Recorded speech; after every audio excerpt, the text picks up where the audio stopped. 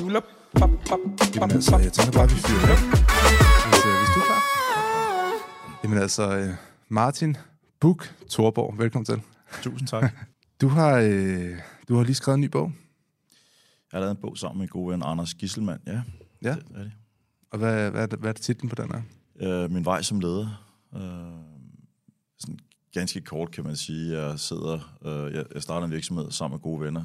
Dineo, som er sådan et regnskabsprogram, som vi solgte til en stor norsk koncern. Det hedder Visma her for 6 år siden.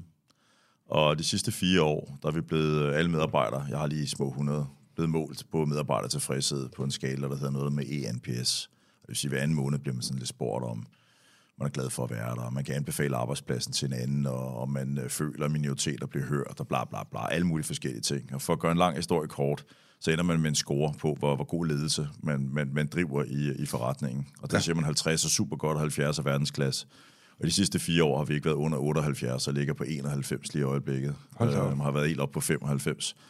Så begyndte folk at spørge, hvordan? Og så tænkte jeg, okay, så jeg skulle lige lave en bog, ikke? Er det så den klassiske opbygning med mus-samtaler og alt sådan noget her, eller hvordan gør du det? Noget er klassisk, noget er ikke. Altså mus-samtaler er noget, hvis man gerne vil have, vi har. Så det må jeg jo leve med, kan man sige. Men jeg holder dem ikke selv. Okay. Det gider jeg ikke, men min mellemleder gør det. Ja. Men som jeg siger til alle i virksomheden, hvis I kommer til en mus-samtale og fortæller os noget nyt, så går jeg fuldstændig amok. Og jeg går aldrig amok, så det er ikke fordi, jeg går amok på den måde, men altså god ledelse er jo noget, man driver hver dag. Man skal snakke om tingene hver dag, og hvis der er noget, nogen er ked af, eller gerne vil have ændret eller andet, så skal man jo tage det, når det opstår, og ikke sidde og vente 6 måneder på, at man har en medarbejderudviklingssamtale, ikke? Det er jo også, altså jeg tænker også, det er jo også ret meget sådan, kunne jeg forestille mig, hvis der er en, der har gået i 8 måneder og været utilfreds med noget, gået og ventet på den her samtale, så tænker man jo straks som leder, jamen har du så underperformet i 8 måneder? Har du ikke været glad?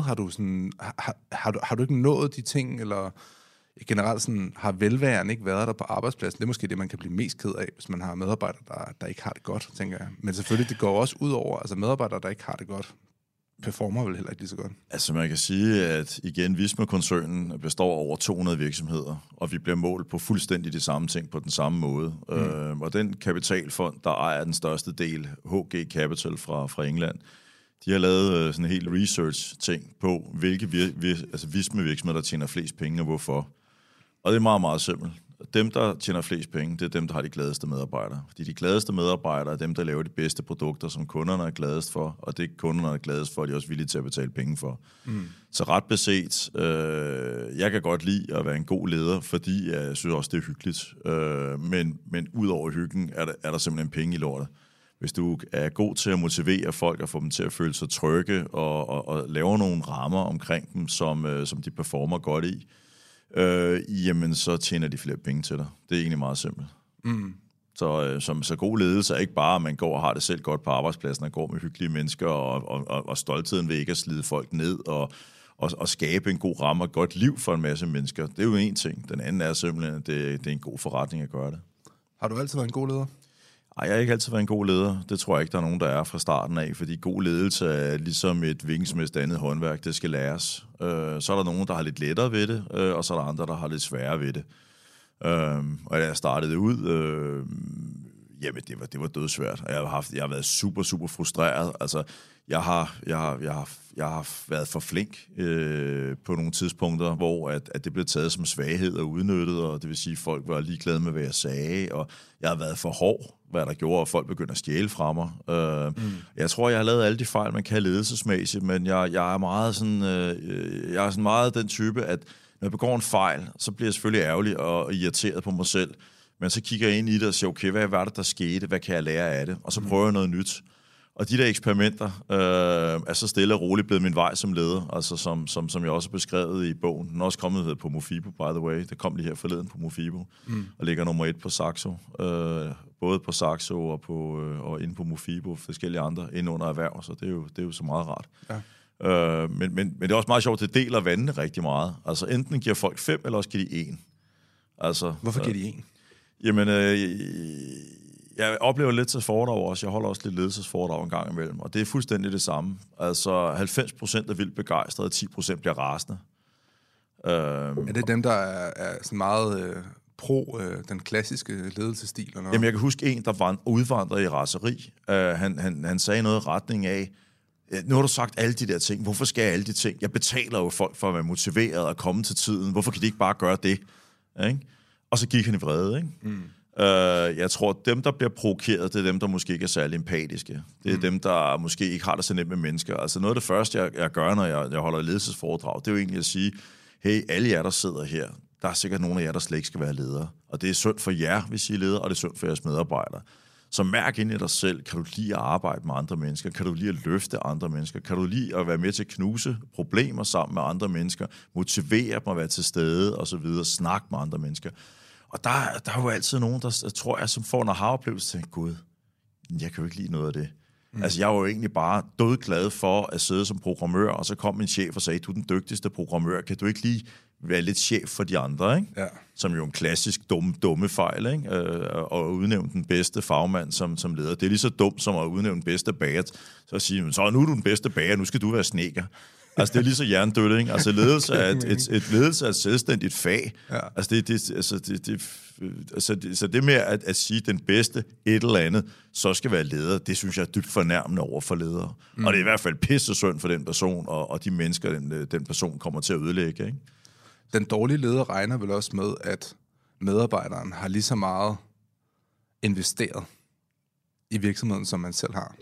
Ja, det var i hvert fald en af de allerførste fejl, jeg selv begik, da jeg ansatte min første medarbejder. Jeg havde startet en butik nede på Falconer Allé, der solgte computerspil der tilbage i midt-90'erne eller et eller andet den stil. Og min første ansatte der var jeg meget skuffet over, fordi jeg slet ikke kunne finde den samme entusiasme i at arbejde i butikken som jeg selv. Ikke? Altså, det er jo dybt naivt. Det var min butik sammen med min partner Pan. Og det var ligesom os, der tog risikoen. Det var også os, der høstede frugterne, da det begyndte at gå godt efter noget tid. Ikke? Mens Jesper, som var vores første ansatte, jamen han fik en månedsløn og skulle arbejde 37 timer om ugen. Og fik ikke del i overskuddet, eller tog heller ikke del i risikoen, så hvordan i alverden skulle han nogensinde være lige så motiveret og engageret i forretning som mig. Men den fuldstændig naiv forventning havde jeg jo dengang, ikke? Og det skal man hurtigt slæbe. Man skal heller ikke gå og tro, at medarbejdere laver tingene lige så godt som en selv. Når jeg sådan prøver at sætte det lidt i situationstegn, så er det jo fordi, at mange mennesker, inklusive mig selv, også tænker, når jeg gør det, så bliver det ordentligt. Men for det første igen, når jeg gør det, så er det jo også mit job. Altså, det er jo min virksomhed. Og selvfølgelig gør jeg mig mere umage, end de fleste medarbejdere vil gøre. Det er den ene ting. Den anden er, at man må også have respekt for, at andre mennesker nogle gange angriber en opgave på en anden måde. Og ofte er det jo sådan, at man sidder og tænker, okay, det vil jeg simpelthen ikke have gjort på den måde. Det synes jeg er åndssvagt, men lad nu lige se, hvordan det går. Ofte opdager man bare, det bliver der egentlig lige så godt, eller måske endda bedre, og man lærte måske endda noget som leder. Ikke? Altså, så god ledelse er også noget med at give plads, og så at læne sig lidt tilbage og sige, nej, det bliver ikke gjort på din måde, Martin. Det bliver måske gjort på en helt anden måde. Og nogle gange går det dårligt. Ja, så må vi lære af det, og lade være med på den samme fejl igen. Men rigtig mange andre gange, jamen, så går det jo fint. Hvad er din erfaring til at få folk til at performe godt? Altså nu har jeg jo... vi er lige blevet en mand mindre, så nu har jeg kun én person siddende i min egen virksomhed her. Vi har så været 3. Men det er allerede fundet ud af ved forskellen bare ved at have 2 medarbejdere, det er, at de reagerer på 2 vidt forskellige ting. Altså de bliver motiveret af 2 vidt forskellige ting. Hvordan identificerer man det? Altså som leder, hvad der motiverer folk? Fordi folk er forskellige. Men det er fuldstændig rigtigt. Hvis du er manager for eksempel, så vil du lave medarbejderhåndbog, og så vil du give dem nogle ens rammer, og så vil du bede dem om at performe inden for de der rammer, uanset hvem de var. Det er forskellen på en manager og en leder, fordi en leder ved, at man skal behandle alle folk forskelligt for at behandle dem ens. Og det betyder, at være en god leder er jo at forstå netop, at mennesker er forskellige, at de motiveres forskelligt. Der er folk, der er glade for, at der bliver sat rammer for dem. Der er andre folk, der er kede af, at der bliver sat rammer for dem. Der er nogen, der motiveres af penge. Der er andre, der motiveres af at være sammen med cool mennesker, eller at have en spændende arbejdsopgave. Jeg har medarbejdere, som selv på topplan, altså nogen, der arbejder lige under mig, jeg skal snakke med dem hver dag, og fortælle dem, de er dygtige hver dag, og lytte til dem hver dag, mens andre, ikke? Altså, de vil egentlig bare helst være i fred. Ikke? Og det er jo lige præcis forskellen på god og dårlig ledelse, det er jo at forstå, at alle mennesker er forskellige. Og det er også derfor, hvad er god ledelse? Det er også bare flabet at sige god ledelse, fordi hvad der er god ledelse for mig, behøver ikke at være det for en anden. Mads McKinney Møller for eksempel var meget sat nogle meget klare retningslinjer for sine medarbejdere, både hvad angik, hvornår de skulle møde, og deres påklædning, attitude og arbejdsmoral osv. Og tiltrække så en masse mennesker, der godt kunne lide at gå i jakkesæt, der godt kunne lide at få sat rammer for sig, som godt kunne lide den lidt hårde tone og de meget lange arbejdsdage og det kæmpe ansvar, de fik. Det fungerede jo aldeles glimrende, kan man sige. Mens en Richard Branson for eksempel er jo over i en helt anden grøft, der er lidt mere hippie-præget, og selvfølgelig også rigtig meget arbejde, men under nogle helt andre rammer end for eksempel Mads McKinney Møller. Og så har jeg min egen stil og måde. Altså jeg stoler afgrundsdybt på folk. Altså når jeg ansætter folk, så giver dem nøglen til pengeskabet og hoveddøren og password til alt. Ja. Og så stoler jeg på dem. Jeg sidder ikke og kigger dem over skulderen. Jeg har aldrig nogensinde gået ned på en mailserver for at se, hvilke mails nogen har sendt til hinanden, for eksempel, eller meget tid folk bruger på Facebook. Jeg har aldrig nogensinde kontrolleret nogen, ever. Jeg kan ikke komme i tanke om det. I de sidste 10 år har jeg skældt ud 1 gang. Jeg forsøger virkelig at arbejde med folk på en motiverende måde. Give dem nogle rigtig hvide rammer, og så lade dem udfolde deres egen personlighed. Fordi når folk kan være sig selv, så performer de som regel bedst. Og det er det med at finde ud af, hvad er det så? Og desværre kan man sige, det er jo et meget sjovt eksempel, eller i hvert fald et aktuelt eksempel lige nu i Dineo. Min største ledelsesmæssige udfordring er, at vi har en kultur, hvor at vi hygger os enormt meget. Vi hører musik på kontoret, og folk må meget gøre, hvad de vil. Men vi har altså nogle mennesker, som egentlig gerne vil have, der er lidt ro og fred, og der er andre mennesker, der godt vil skrue op for musikken. Bare for at tage et meget stille eksempel. Ikke? Ja. Hvordan til gode ser du det? Fordi at der er nogen, der motiveres ved at høre musik, og der er nogen, der motiveres ved, at der er stille og roligt, for eksempel. Ikke? Det er sådan nogle, og der kan man komme lidt ud i nogle vanskeligheder nogle gange, fordi der bliver du nødt til at finde nogle kompromiser, som gør, at alle på en eller anden plan ikke får det helt, som de vil. Så kan du sige, så kan du opdele kontoret i larm og mindre larm og så videre. Ja, altså det kan man selvfølgelig gøre, og det gør vi også til dels. Men igen vil vi gerne have, at folk de sådan kan se hinanden og arbejde tæt sammen. Ikke? Altså, så det er sådan et af de små ting, jeg tumler med lidt med i øjeblikket, men ikke meget andet. Altså, og når vi snakker fyring, det er sådan noget, jeg ikke kan. Ikke? Folk skal kunne tænke selv, ikke? Ja. Altså, til en vis del, ikke? Og være relativt selvmotiverende, og de må sgu godt være lidt switched on. Altså, selvfølgelig er det ikke alle medarbejdere, hvor man har behov for, at de er super, super skarpe, men folk, der generelt bare går og er egoistiske eller nære eller på den måde, det gider jeg sgu ikke. Altså. Men hvordan finder man så ud af som leder, at en person skal fyres? Altså, hvis man ikke ligesom tjekker så meget op på dem, men selvfølgelig kan man se, at der er noget performance, der lagger. Altså. Ja, men det, ved du hvad, hvis du har en stærk kultur i en virksomhed, og det er jo ikke alle, der har det, men det har jeg, så er det ikke så svært. Fordi at det, der sker, det er, at du som leder, så vil du ikke opdage særlig mange problemstillinger. Fordi at når du har en stærk kultur, så snakker medarbejderne sammen og afstemmer. Det vil sige, hvis der er en, der slækker lidt, så sidder der andre og siger, hey, du lovede at aflevere det her i går, og nu bliver vi lidt forsinket med noget, vi egentlig gerne vil være færdige med. Og så vil den person 9 ud af 10 gange tænke, okay, det kan jeg sgu godt se. Det er jo sgu egentlig være en dårlig kammerat. De er jo egentlig været skide flink ved mig. Og så performer man lidt bedre. Ikke? Så på den måde er der en kæmpe selvjustits, når man har en stærk kultur. Så når der er en, der skal fyres, så er det fordi, at folk begynder at komme til dig og siger, den person gider vi ikke arbejde med. Nu har vi sagt, undskyld, jeg kan ikke lide at sladre, men nu vil 10 gange bede den person om blar, for eksempel, ikke? Gå i bad, fordi han lugter af helvede til, eller aflevere ting til tiden. Har du oplevet det? Ja. Okay. Jeg har oplevet alt. Okay. Som i alt. Men det er jo asocial adfærd, jo. Du arbejder sammen med andre mennesker, ikke? Og du går i bad en gang om ugen. I'm sorry. Altså, så er du ud. Ja. Altså, hvis du ikke kan finde ud af det, altså efter at have fået nogle hints, altså du eller sidder og smasker sindssygt højt, så alle bliver irriteret, eller et eller andet. Altså, prøv at arbejde i et team, det er jo at være en del af et fællesskab.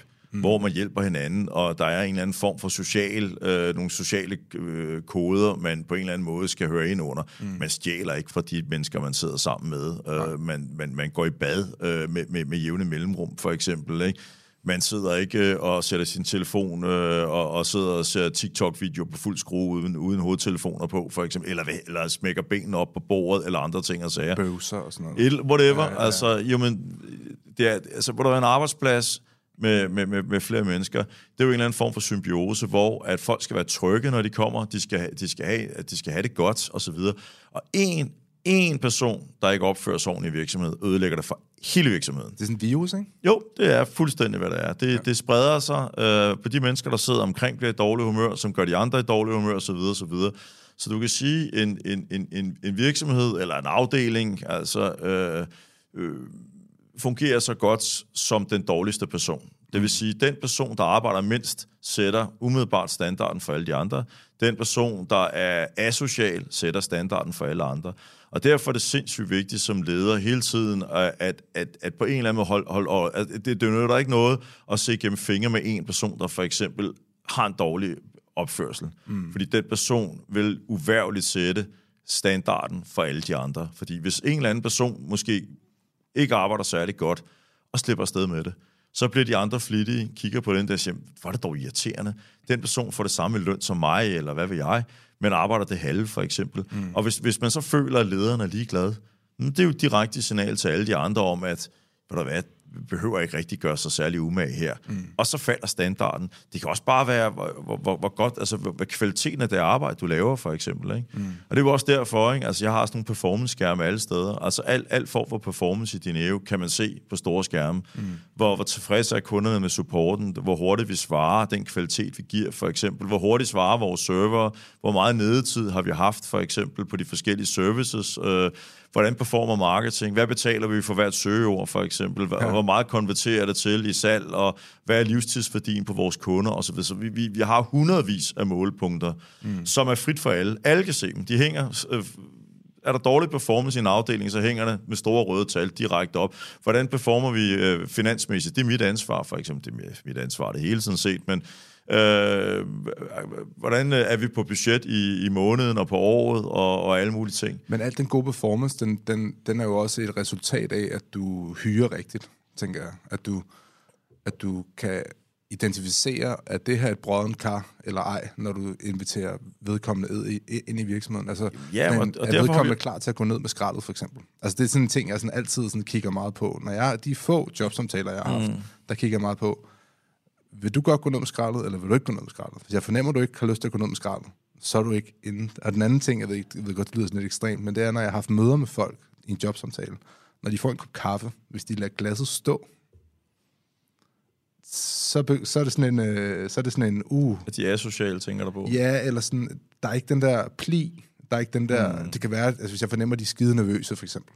Det er man jo. Altså hvis man er meget ung, altså, så er det jo okay, ikke? Men hvis det er en person, der sidder og fører sig lidt frem, og ikke engang kan finde ud af at tage sit glas med sig og sige, tak for kaffe, hvor skal jeg stille den?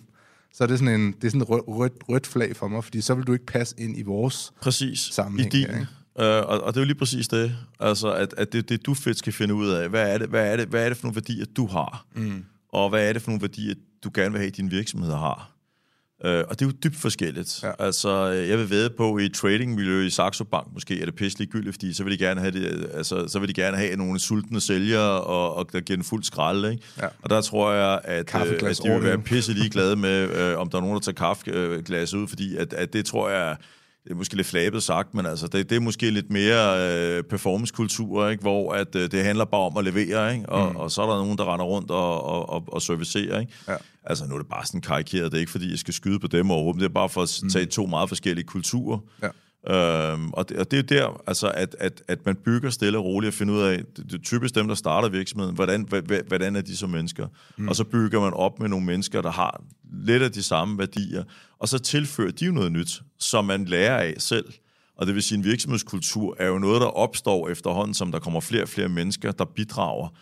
Så når jeg kigger på din EO i dag, der har en uhyggelig stærk virksomhedskultur, Jamen, jeg kan måske se mig selv i 10% af det. De 90% er jo noget, der er kommet med andre mennesker, og lidt ligesom hvis du kigger på det danske samfund, ikke? Altså, vi tror nærmest, at pizza er opfundet i Danmark, ikke? Altså, mens næsten alt, hvad vi har i Danmark, er jo indflydelse fra fremmede kulturer, som vi på en eller anden måde har fortolket og gjort til vores kultur, og taget de ting, vi godt kan lide, og det, vi ikke kan lide, og vi smidt væk, og på et eller andet tidspunkt er vi endt, hvor vi er. Men det er jo igen hele tiden flydende, fordi det udvikler sig jo hele tiden, både i forhold til mad og måden at være på, og så videre, så videre. Sådan er det også i en virksomhed. Det er jo som et lille land nærmest, ikke? Er du ikke stolt af dig selv, altså når du står her så mange år efter, at du har startet din næve, og du ser det her lille samfund, den her lille familie af så mange mennesker, man har skabt, altså hvor du siger, at 90% af det er ikke dig. Jo. Er det ikke vildt? Jo, jeg er rigtig, rigtig stolt af lige præcis den virksomhed. Det er klart den bedste virksomhed, jeg har været med til at lave. Og det med at vide, at man har omkring små 100 ansatte, der går på arbejde hver dag og rater virksomheden så højt, det betyder jo, at de er jo altså, vildt glade for at være der. Folk, der kommer ind, det er jo sådan, altså vi bor på 4 etager ude i Carlsbergbyen. Næsten vores mødelokaler er altid booket, fordi de andre rundt omkring i huset booker som regel vores, fordi der er altid hyggeligst at være. Så når de skal have kunder ind udefra, så skal de altid lige gennem din næve og sidde op hos os, fordi der er musik, og folk sidder og griner og hygger sig, ikke? Og det giver bare en fed stemning, ikke? Der er bare en god vibe, ikke? Altså, journalister, der kommer, de kommer altid, når de kommer ind, og så siger de, kæft, hvor er der hyggeligt. Altså, og det der ord hyggeligt, ja. som fordi der er bare hyggeligt. Man kan bare mærke, at folk kan lide hinanden, snakker med hinanden, og der er en fed energi, ikke? Og så kan man så sige, jamen det er jo meget flot, at folk er så glade med, at tjene penge, ikke? Jamen, vi kommer ud i år med et overskud på lidt over 50 millioner, ikke? Så det kan vi faktisk rigtig godt, ikke? Næsten halvdelen af vores omsætning bliver til bundlinje, ikke? Det er der ikke mange virksomheder, der kan. Er der kommet de nævebørn endnu? Nej, så længe vi ikke eksisterer. Okay. Men det gør der nok på et eller andet tidspunkt, vil jeg tro. Men jeg det burde det være enhver virksomheds målsætning. Ja, altså sådan, men der er ikke noget imod. Altså, men jeg har også lidt den med, at jeg bryder mig ikke som om, der er mange, der kalder deres virksomhed for en familie, og det bryder mig ikke om. Altså, det lavede jeg tilbage i UB. Ja. Det var en familie. Altså, vi sov på kontoret, vi festede sammen, og altså, det var sådan helt kultagtigt, ikke? Og det prøver jeg så at gøre lidt mere professionelt her, fordi jeg oplevede også dengang, at når folk så blev fyret eller sagde op, så mistede de både deres arbejdspladser, deres venner, eller deres hjem, nærmest deres familie, ikke? Så jeg forsøger, altså min regel er, at man må maks arbejde de 37 timer, så skal man pisse af. Der er ikke nogen, der sidder og hænger ud klokken 8 om aftenen. Altså, der kan godt være, der sidder 3 stykker eller sådan noget. Det er jo, fordi jeg kyler dem ud, men jeg forsøger virkelig at lave en kultur, hvor man går hjem klokken 4. Fordi jeg vil have, at folk har et liv ved siden af. Jeg vil have, at de har koner og kærester, eller det må de jo selv om selvfølgelig, men altså, at de dyrker deres familie og deres venner og rejser og holder deres ferier og så videre, så videre, ikke? Men det er jo regelsættet for de ansatte, kan man sige. Altså, når man er lønmodtager, kan man sige, ikke? Men succes som iværksætter, kommer det ved 37 timer om ugen?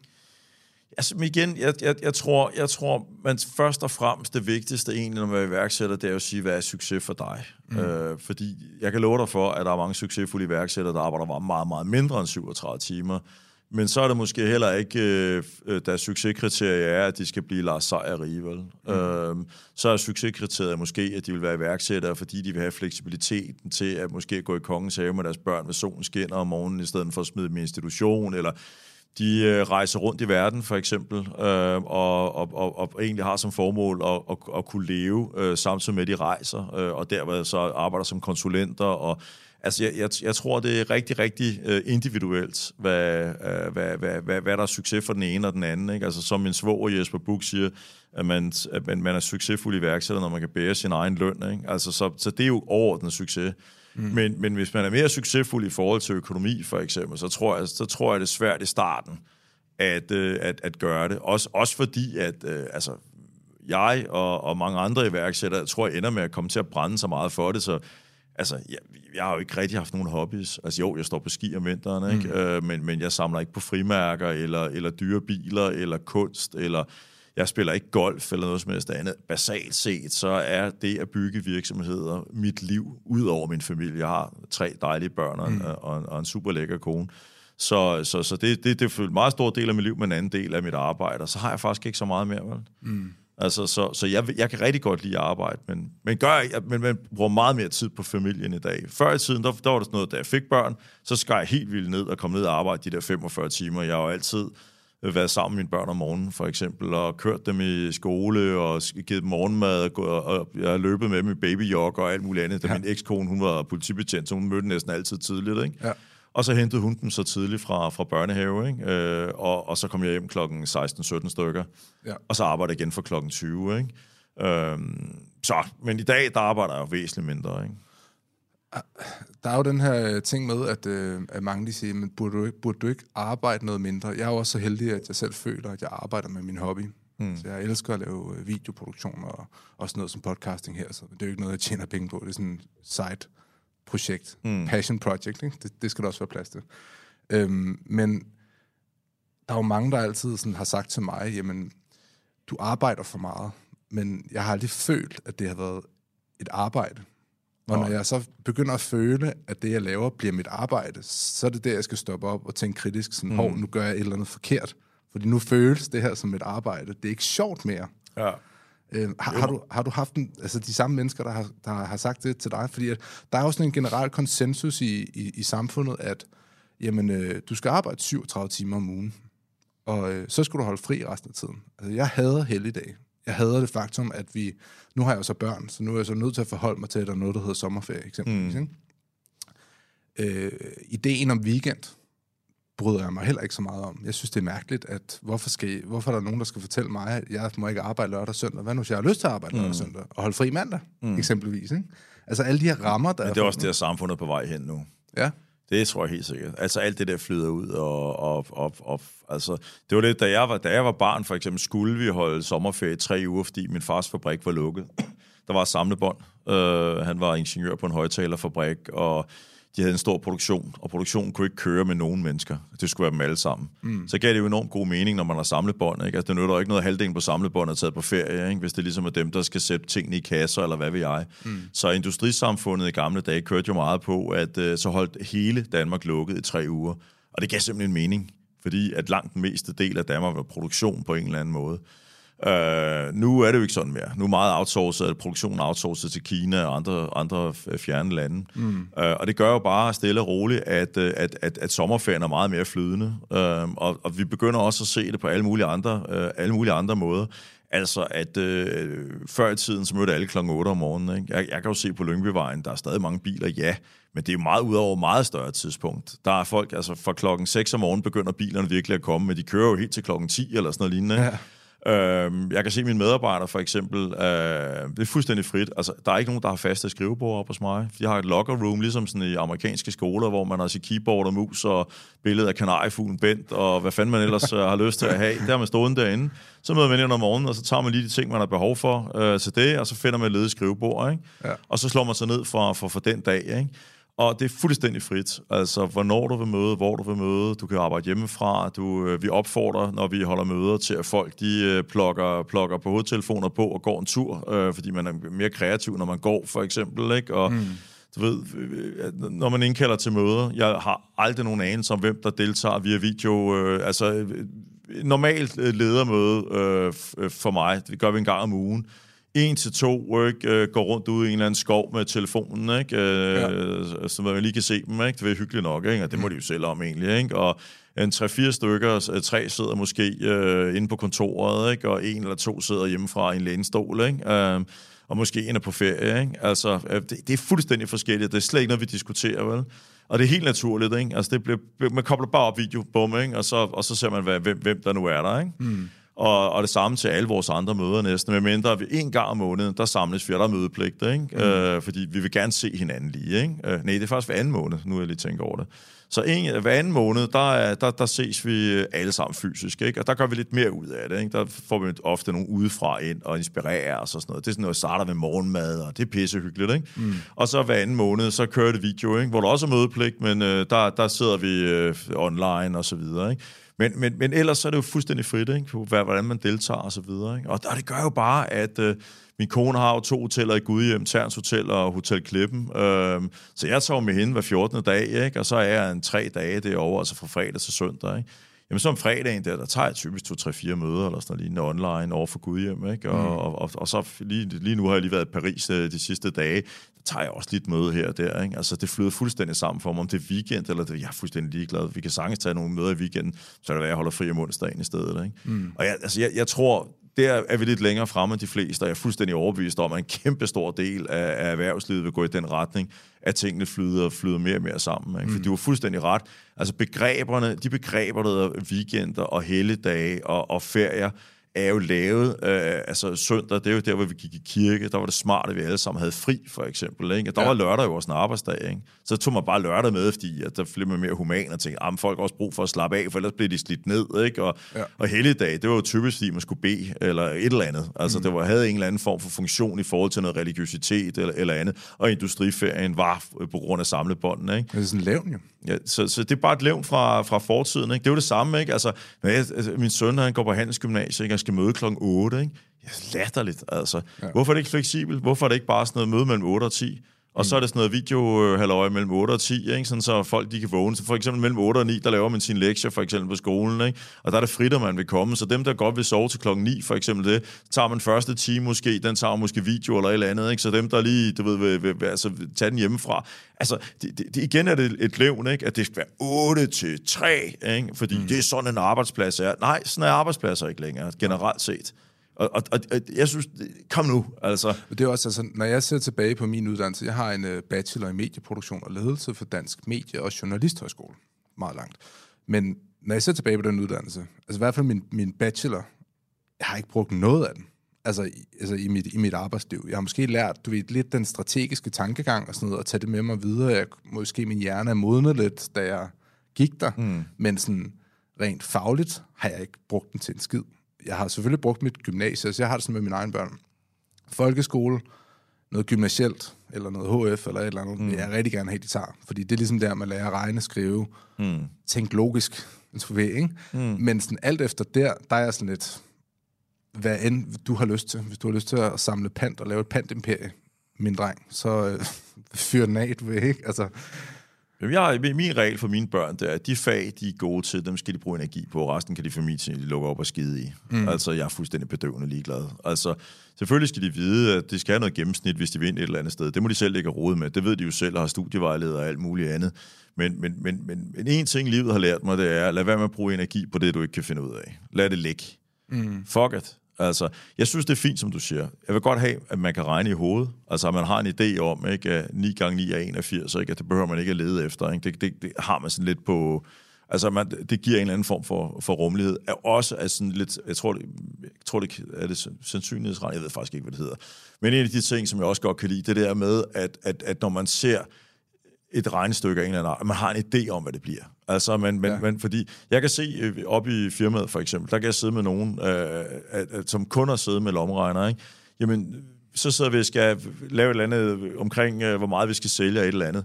Og så kan de komme med et eller andet helt vildt tal, ikke? Hvor jeg kan sige, det er forkert. Ej, det har de siddet og lavet et Excel, og jeg siger, det er forkert. Altså, og så går de ind, og så har de sat et komma forkert, eller 0 for meget, eller et eller andet den stil, ikke? Jeg synes, det er fedt det der med, at man har en idé om, hvor vi er henne. Altså, det er ret sjældent, at man egentlig har behov for at være ret præcis i et regnestykke. Ret ofte er det egentlig bare meget fedt at vide, hvor vi cirka er henne. Så jeg synes, det er fedt det der med, at man har lidt en idé om det rummelighed, hvad er proportionerne i ting, og man kan læse. At kunne læse er sindssygt vigtigt. Skrive i hånden, fuck it, mand. Altså, det har jeg aldrig kunnet, og aldrig brugt det til en skid. Altså, ChatGPT. Altså, men jeg synes, det er vigtigt, at man kan skrive, forstår man ret, på en computer, for eksempel. Ikke? Fordi det at kunne formidle sig selv, og det at kunne selvfølgelig kommunikere med andre, det synes jeg sgu er vigtigt. Og ChatGPT kan sagtens være en faktor på, at man kan få noget hjælp. Det er jo pisse ligegyldigt, at man kan stave i dag, fordi det klarer. Det klarer computeren jo for dig et eller andet sted. Jeg synes, det er fedt, at man kan, men altså, så vigtigt er det ikke mere. Det var vigtigt, da jeg var yngre. Og derfor kan det også måske være lidt ligegyldigt, om man kan formidle sig selv, fordi det kan være, en kunstig intelligens skal gøre det i fremtiden. Det ved jeg ikke, om jeg kunne lade sig gøre. Men jeg synes, det er fedt at kunne læse og kunne skrive, ikke i hånden. Det er fuldstændig ubrugeligt. Og så have lidt hovedregning. Kan du de der ting der, så synes jeg egentlig, du kan nogen om, hvad du skulle kunne grundlæggende. Og så skal du være god til at tilegne dig viden. Ikke? Det er også vigtigt, det her med, at det kan alle jo for helvede. Ikke? Men skolesystemet lærer jo ikke børn at løse problemer.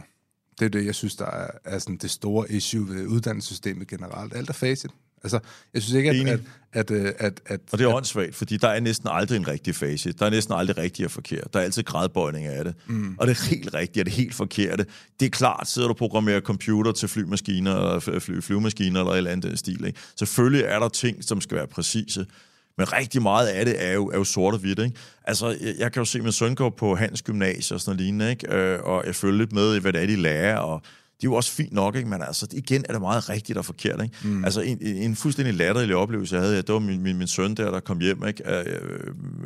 En del af deres lærebøger, det med mig som eksempler, det synes han jo er lidt underholdende, og også lidt irriterende, ikke? Det må også være lidt pres på ham, når Thorborgs søn går på. Ja, men det er han skulle rimelig cool med. Okay. Altså, så det tror jeg sgu egentlig, han klarer meget godt, ikke? Men et latterligt eksempel på netop sådan noget her, det var, at jeg havde udtalt, og det stod i en af deres lærebøger, at en forretningsplan var egentlig det samme næsten som huskelister. Ikke? Jeg prøver at tale meget billeder, fordi det er en god måde at forklare tingene på. Hvad er en forretningsplan? Det er jo egentlig at huske det hele. Altså først, ikke? Hvem er målgruppen? Altså det er jo en huskeliste. Hvem er det? Hvad er det, du producerer det her for? Hvad er det for nogle mennesker? Er det rige mennesker? Er det mænd? Er det kvinder? Er de fattige? Hvor bor de hen? Og så videre. Altså det er sgu da vigtigt at vide, for eksempel. Hvad koster det? Hvordan vil du markedsføre dig, for eksempel? Ikke? Lav et budget, for eksempel. Og så videre, så videre. Det er jo, som jeg siger, det er jo egentlig ikke meget anderledes, end du skal på studietur. Og så skal der en huskeliste, at du skal huske din sovepose, din tandbørste og så videre, lommepenge, ikke? Ja. Og der havde, min søns lærer så stillet sig op og sagt, at det var helt forkert, ikke? Og så var min søn blevet pissesur, ikke? Og sagt, hvorfor var det? Ikke? Og så jeg kom op og toppes, ikke? Det er da åndssvagt. Hvorfor står og sige det forkert? Hvorfor ikke bare gå ind og sige, prøv at det er måske en forsimplet måde at sige det på, fordi at så alle forstår det, men og så komme, altså, og igen det er rigtigt og forkert, ikke? Ja. Altså, hold kæft. Men det er jo også et uddannelsessystem, tænker jeg. Jeg har det meget sådan med, at du ved, hvis jeg gerne vil være biolog, så lærer jeg biologi i skolen af en lærer, men han er jo ikke biolog. Ligesom at personen, der underviser din søn i at drive virksomhed, har jo ikke drevet en virksomhed, højst sandsynligvis. Har jo ikke tjent penge, og altså, så det er sådan mærkeligt, sådan, du ved, hvis jeg skulle løbe et maraton, så ville jeg sgu da ikke spørge Fede Dorit til råds. Jeg ville sgu da spørge ham, der har løbet 4 maraton inden for de sidste 2 år, og sige sådan, hvordan gør jeg det her? Og det er udfordringen lidt, ikke? Problemet er jo bare lidt, ikke? Altså i skolesystemet, det er, at hvis du skal have dygtige forretningsfolk til det, så vil det blive meget dyrt. Og det er jo nok også en af grundene til, at det er rasende dyrt at gå i skole i USA, ikke? Altså nogle af de bedste universiteter har jo faktisk nogle af verdens dygtigste forretningsfolk inde som gæstelærer og alt muligt andet, ikke? Og det tænker jeg må være rasende dyrt. At få dem ind, ikke?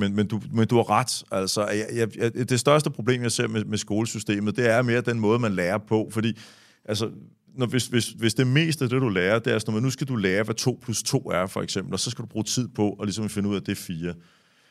Det er fandme kedeligt. Ja. Men den fede måde, altså min drøm for et skolesystem, ikke, i folkeskolen, ikke, det ville være at indføre et fag, som jeg ville kalde købmandskab. Det kan være, at man kunne finde et mere cool navn til det.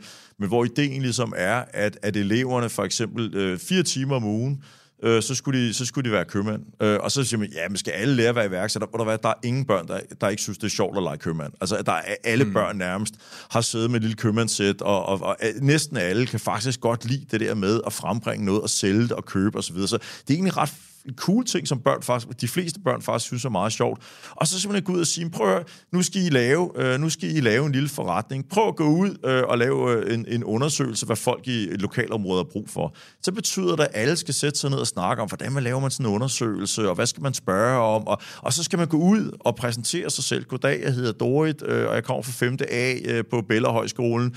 Må jeg have lov til at stille dig spørgsmål? Altså adressere andre mennesker høfligt, og lytte til dem, skrive det, de siger ned, også tage de afvisninger, der kommer, analysere hele det output, der kommer tilbage, tage action på det og finde ud af, at det folk, de vil gerne vil, det er faktisk, tænk, hvis man kunne købe en bolle med ost op på stationen, for eksempel, gå tilbage og så finde ud af at sige, godt, hvordan laver man en bolle, for eksempel, hvad kræver det inden for hygiejne, for eksempel, hvad er det for nogle, hvilke supermarkeder har så mel og vand og gær, finde opskrifter, og så ende med at få lavet produktet, gå i banken og låne penge og finde ud af, hvad er renter og gebyrer, for eksempel, at gå ned og låne de her ting, og så stille sig op og stå og sælge varerne, og bagefter tage pengene i banken og afdrage osv.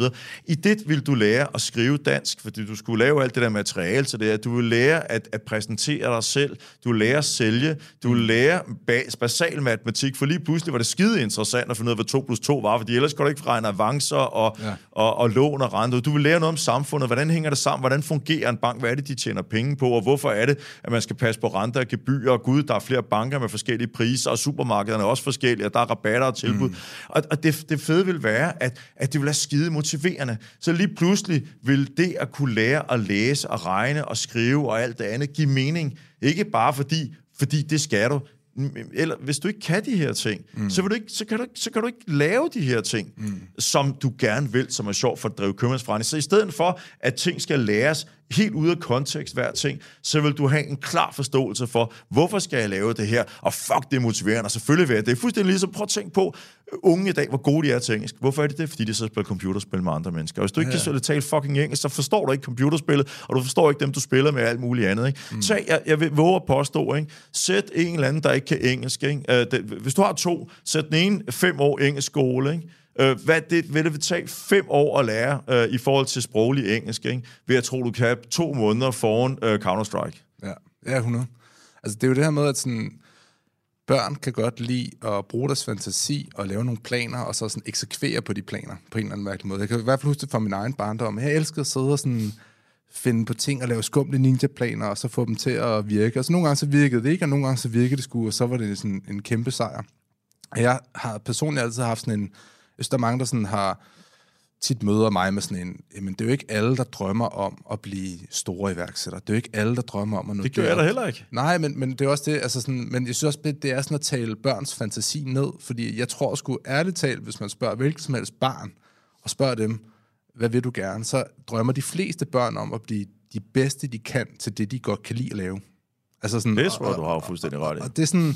Det synes jeg lidt, der bliver sådan taget fra børnene, når de starter i uddannelsessystemet. Fordi de bliver lidt ned ad nogle veje, og så glemmer de drømmen på en eller anden mærkelig måde. Men det er jo ikke mærkeligt, fordi hvis du kigger på skolesystemet traditionelt set, så skulle uddanne 90% arbejdere og 10% tænkende mennesker. Jeg ved godt, at skolesystemet selvfølgelig ændrer sig meget de sidste 50 år, men der er jo stadigvæk aner tilbage af det. Du skal komme klokken 8. Hvorfor er det, du skal komme klokken 8? Det er fordi, det er samlebåndet startet. Hvorfor er det, du skal lære tingene på præcis den samme måde? Det er jo fordi, at hvis alle arbejderne, der et eller andet sted var på en fabrik, havde hver deres idé til, hvordan tingene skulle laves, så faldt hele lortet fra hinanden osv.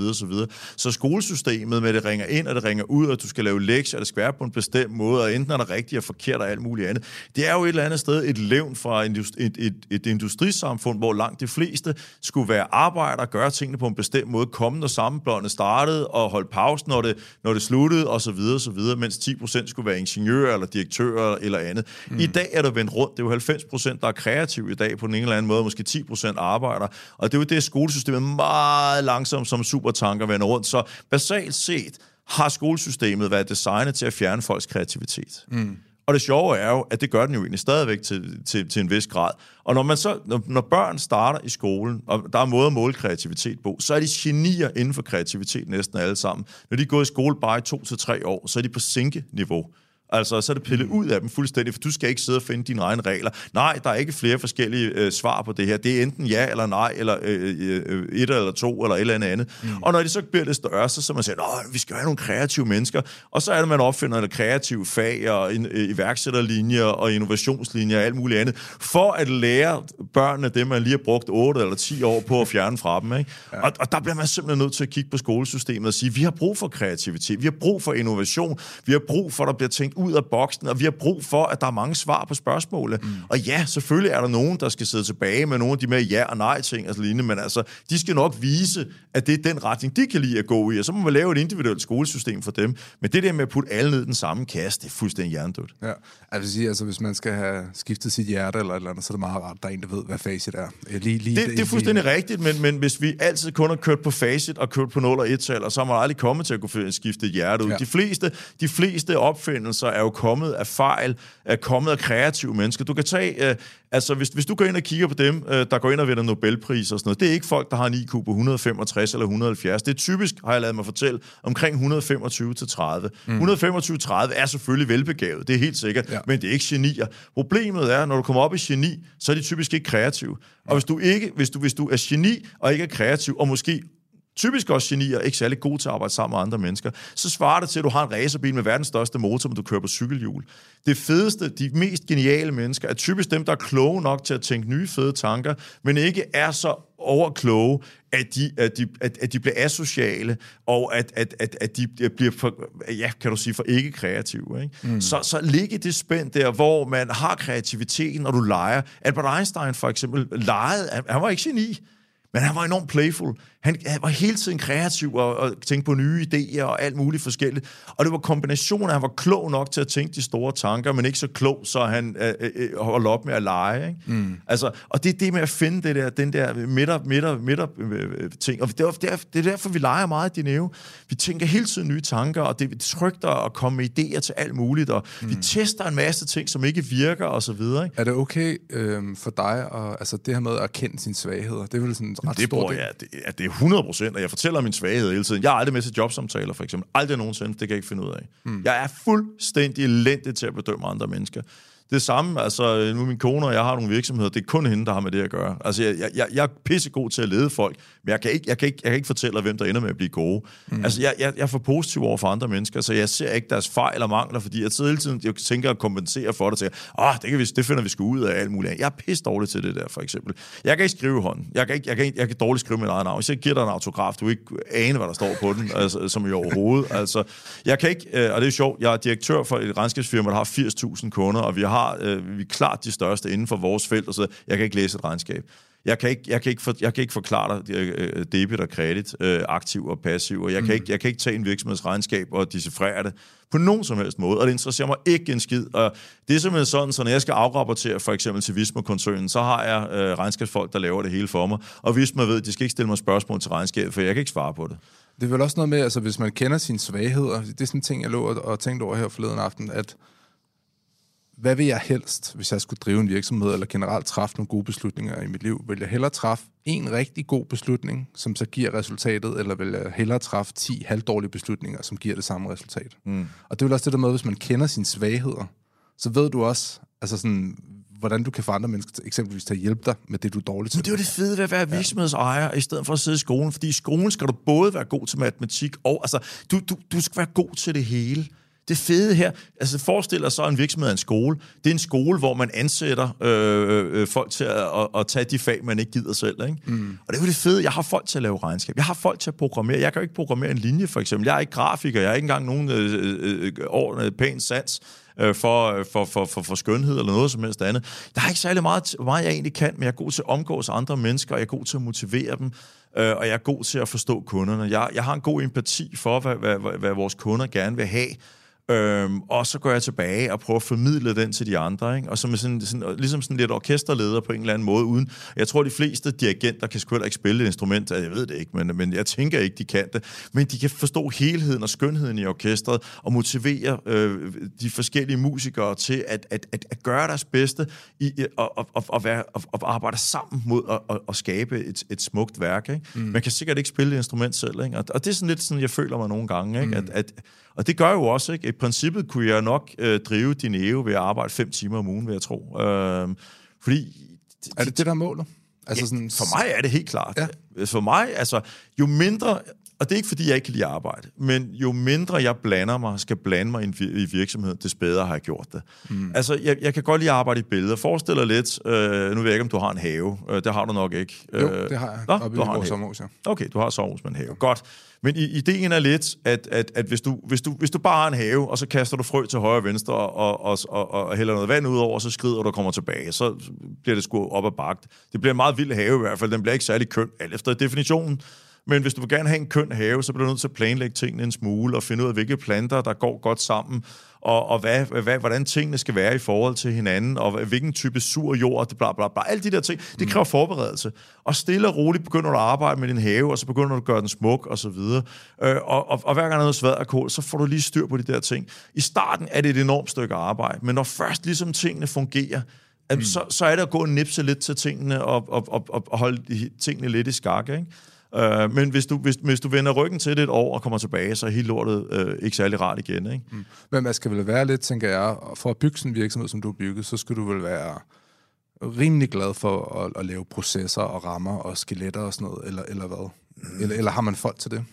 Ja, altså, det ved jeg sgu ikke engang. Jeg tænker ikke engang så meget over det, ikke? Altså, jeg er jo 52 år gammel nu, ikke? Altså, og jeg har jo lært alle de her ting stille og roligt hen ad vejen, ikke? Altså, jeg blev smidt ud af første G, ikke? Og jeg røg ud af første HF også, ikke? Altså, jeg har ikke gået særlig meget i skole, og ikke kunne sidde stille, og ikke været særlig god til alle de her ting. Jeg blev kun iværksætter, fordi at jeg blev træt af at køre taxa i København, og ikke gad at gå i skole, ikke? Men gerne ville lave noget spændende i mit liv, ikke? Men altså, jeg kunne ikke komme på universitet. Det kan man jo ikke, når man ikke har gymnasie eller HF, ikke? Altså, så alle de spændende ting kunne jeg jo ikke gå i gang med overhovedet, og det var helt uoverskueligt for mig at gøre en grunduddannelse færdig på den måde.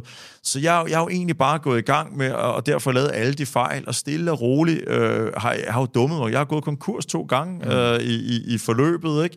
Men jeg har også solgt virksomheder for 1 milliard kroner efterhånden, ikke? Over de sidste år, ikke? Altså, så for mig er det jo bare learning by doing. Man stille og roligt bliver bedre og bedre til det, efterhånden som man begår fejl, ikke begår dem anden gang, og finde ud af, hvem er jeg som menneske, hvordan er jeg, hvad er det for nogle ting, der motiverer mig, gør mig glad. Og i dag er jeg blevet klog på mig selv, men det har jo taget mange år, for eksempel. Ikke? Jeg laver stadigvæk mange ting hver dag, hvor jeg siger, gud mand, ikke? Hvorfor har jeg ikke tænkt over det for 30 år siden? Jeg har faktisk gang med en ny bog, 53 råd, jeg ville have givet mig selv som 18-årig, sammen med Gyldendal. Jeg har lige skrevet den færdig, og skal til at indspille den. Så den kommer 31. marts, og bliver sådan en hyggelig ting, som ganske kort, altså sådan 10. størrelse af en roman, med en lille indledning på, hvad er det fjols, du skal læse om her, og så 53-54 råd. Jeg kan ikke huske, hvad den endte med helt, ikke? Jeg håber, det er de 18-årige, der kommer til at læse den, og ikke dem på 50. Jamen, altså, det sjove er jo lidt, at jeg har faktisk udgivet rådene hvert år i 10 år. Ja. Altså hvert år, jeg var faktisk de sidste råd, jeg udgav, var 24, tror jeg. Så jeg har så skrevet de der 30 mere her, fordi nu skulle der være lidt mere til bogen, ikke? Ja. Men det er jo blevet læst af 300-400.000 mennesker hvert år, ikke? Og det er jo sådan, når jeg udgiver dem typisk i december måned eller januar, ikke? Sådan lige fordi så opdaterer jeg den, ikke? Jamen, jeg får krammer af... Altså, den fedeste oplevelse, seriøst, jeg havde her, det var for et lille år siden. Der sidder jeg i S-toget, og som jeg gør næsten hver morgen, og så kommer der sådan en ung fyr hen til mig, og jeg tænker, han var sådan lidt... så jeg tænker, okay, det bliver interessant. Og så kommer han og siger, må jeg give dig en krammer, ikke? Så siger jeg, ja, det må du gerne. Ikke? Og der fik jeg sådan en krammer af den der unge fyr der. Og så sagde han, der var et af de der råd, jeg kan ikke huske, hvad det var for net, ikke? Jeg startede på jurastudiet, og jeg var så træt af det hele, ikke? Og så jeg en af dine videoer og læste et par af dine råd og sådan noget lignende. Jeg er slet ikke iværksætter, ikke? Men det gav mig motivationen, ikke? Og jeg er næsten færdig med jurastudiet nu, ikke? Og får topkarakter, ikke? Jeg aner ikke, hvad der var for net, han havde læst eller andet, ikke? Men altså, der sad jeg tilbage, og så gik han bare, ikke? Og så sad jeg tilbage med tårer i øjnene og tænkte, tænk en gang, mand, ikke? At man kan lave sådan en lille impact, ikke? Altså, jeg skal ikke tage æren for en skid, fordi jeg har bare siddet og ævlet et eller andet, ikke? Ja. Det er jo ham, der har givet alt det hårde arbejde og så videre, så jeg skal ikke tage æren en skid af, at han er blevet færdig. Men det har alligevel været sådan en lille detonator, det lille puff i den rigtige retning, ikke? Ja, lige præcis, ikke? At lige givet ham gnisten tilbage på noget, og så har han set skønheden i et eller andet, og så har han bare givet den mega smadret, ikke? Og det oplever jeg så tit, ikke? Altså i Jylland, der får jeg det som regel uopfordret, ikke? Altså ligesom jeg fik dernede, der får du så over, fordi jyder, de er bare sådan, der er Martin Thorborg, og så vælter de hen og begynder at snakke, ikke? Og det er pisse hyggeligt, ikke? Københavnere, det er sådan typisk kl. 3 om natten på Nuso eller et eller andet der, når de har drukket 48 tequila shots, så tager de modet til sig, ikke? Og tænker, fuck that shit, ikke? Selvom jeg er en sej motherfucker, og aldrig giver folk komplimenter, så skal jeg alligevel overgive et, ikke? Hvor mange investor pitches får du kl. 3 om natten?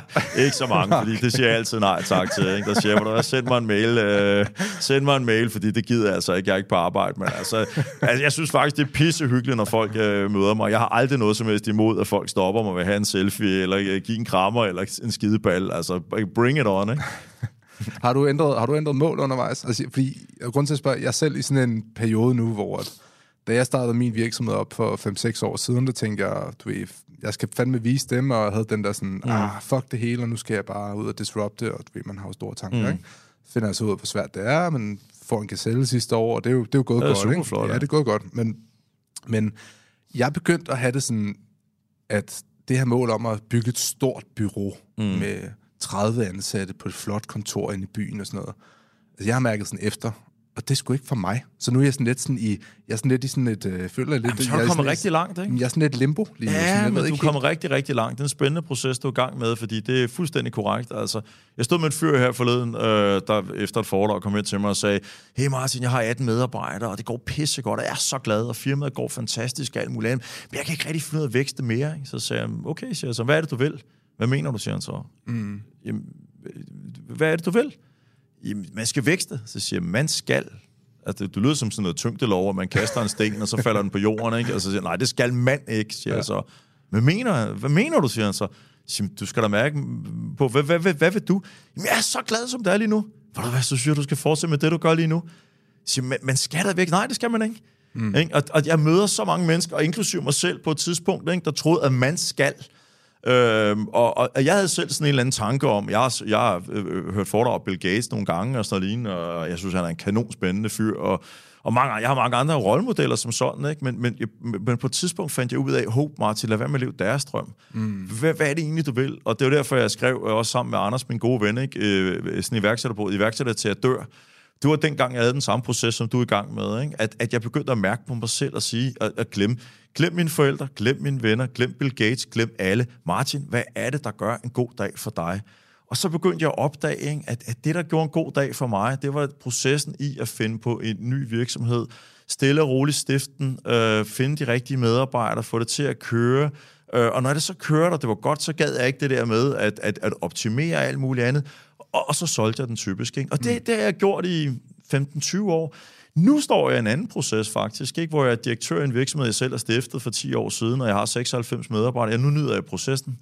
Altså, og det er kommet, jeg vil ikke være direktør for. Jeg har ikke været administrerende direktør nogensinde faktisk. Rigtigt. Jo, jeg var lige den første virksomhed til at finde ud af, det var noget lort, ikke? For det kunne jeg ikke lide. Ikke? Ja. Men for 8 år siden, så fandt jeg ud af, det vil jeg egentlig gerne prøve. Og nu, altså, så jeg tror det, der er vigtigt, det er at kigge ind i sig selv, hvor man er lige nu, og sige, hvad er det, der gør mig glad? Måske skrive ned på et stykke papir, når jeg møder om morgenen. Hvad er det for nogle ting i min dag, som jeg er ked af, og hvad for nogle ting, jeg er glad for?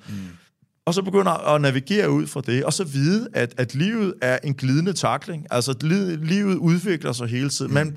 Man udvikler sig som menneske, man er gennem stadier, man er ung, og man laver alt muligt, og man har masser af energi, og man har kæmpe ambitioner, og så lige pludselig finder man en sød pige eller mand, ikke?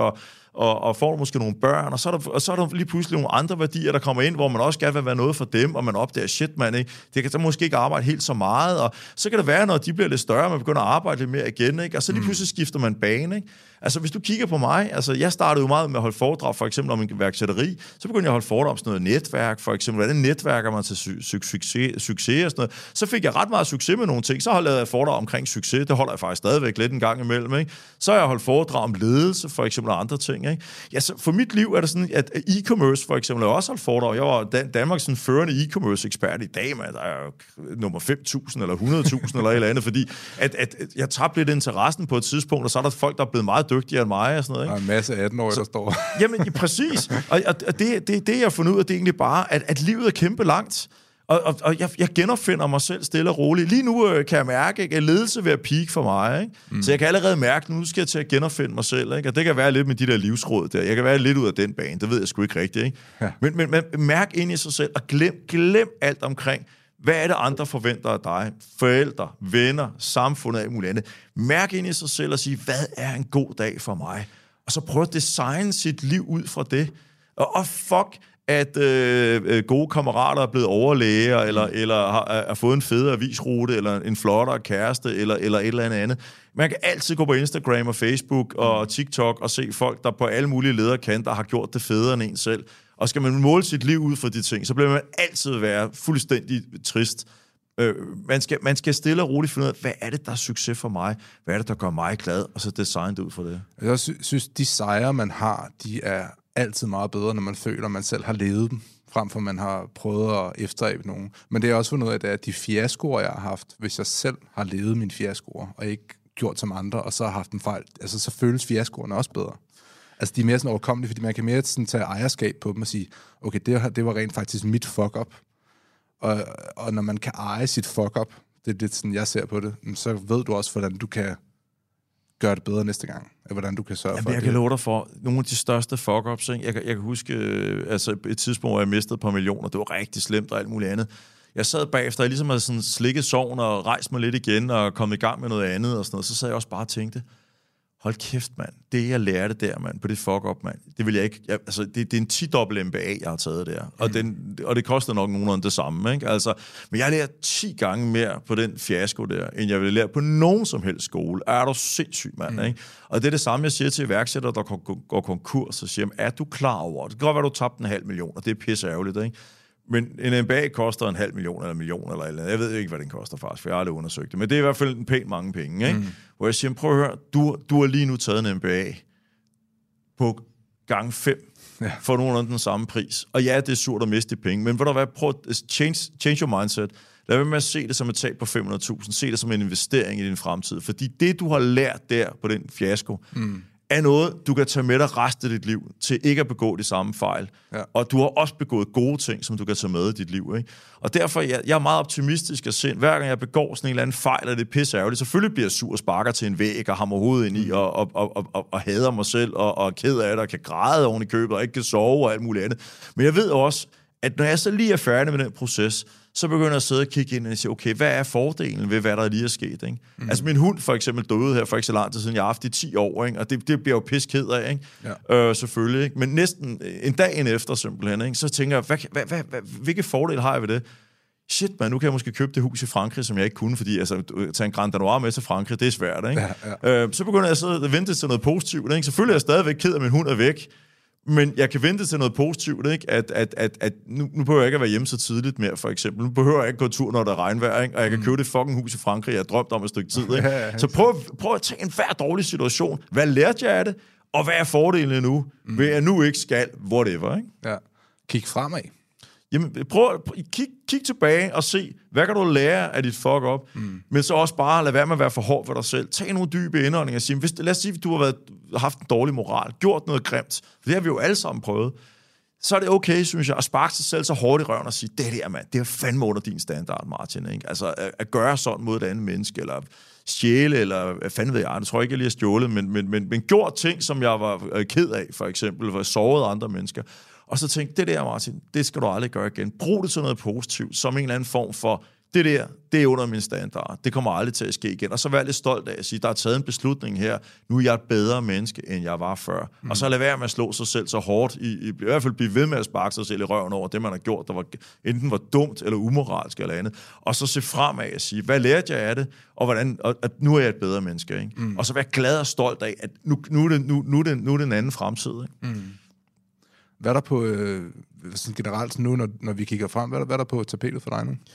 Jamen, altså, jeg har jo lige solgt en virksomhed, som jeg investerede i for 5 år siden, der hedder GoLearn, som jeg fik en del penge ud af her, og det har været en fantastisk succes. Så jeg har jo siddet og kigget med på, altså nu er jeg jo sådan et videoekspert, eller det kaldte jeg så lige mig selv umiddelbart, men ret flot, altså det, der er blevet lavet der, det er fandme imponerende. Altså, jeg er rigtig stolt af det team fordi det er jo ikke mig, der har lavet det til en daglig, men altså, da vi Nikolaj Friis og jeg gik ind som investorer som de første, og før den forretning, han fandt, det var ikke mig. Og han inviterede mig med, kan man sige. Vi inviterede en anden med til ting, og så det var ham, der så den. Der var Rolf og Tue rigtig godt i gang, og lavede et fedt produkt med nogle fede marketingvideoer, ikke?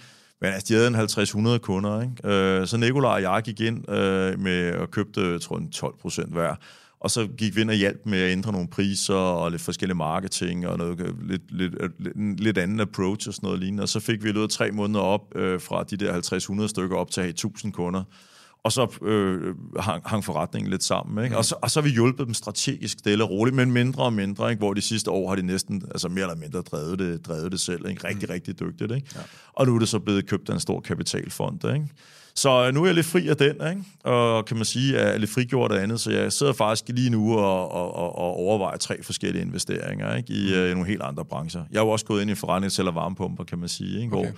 Da jeg gik ind i den, havde de solgt 10 varmepumper, ikke? Og nu er de solgt i omkring 1000, ikke?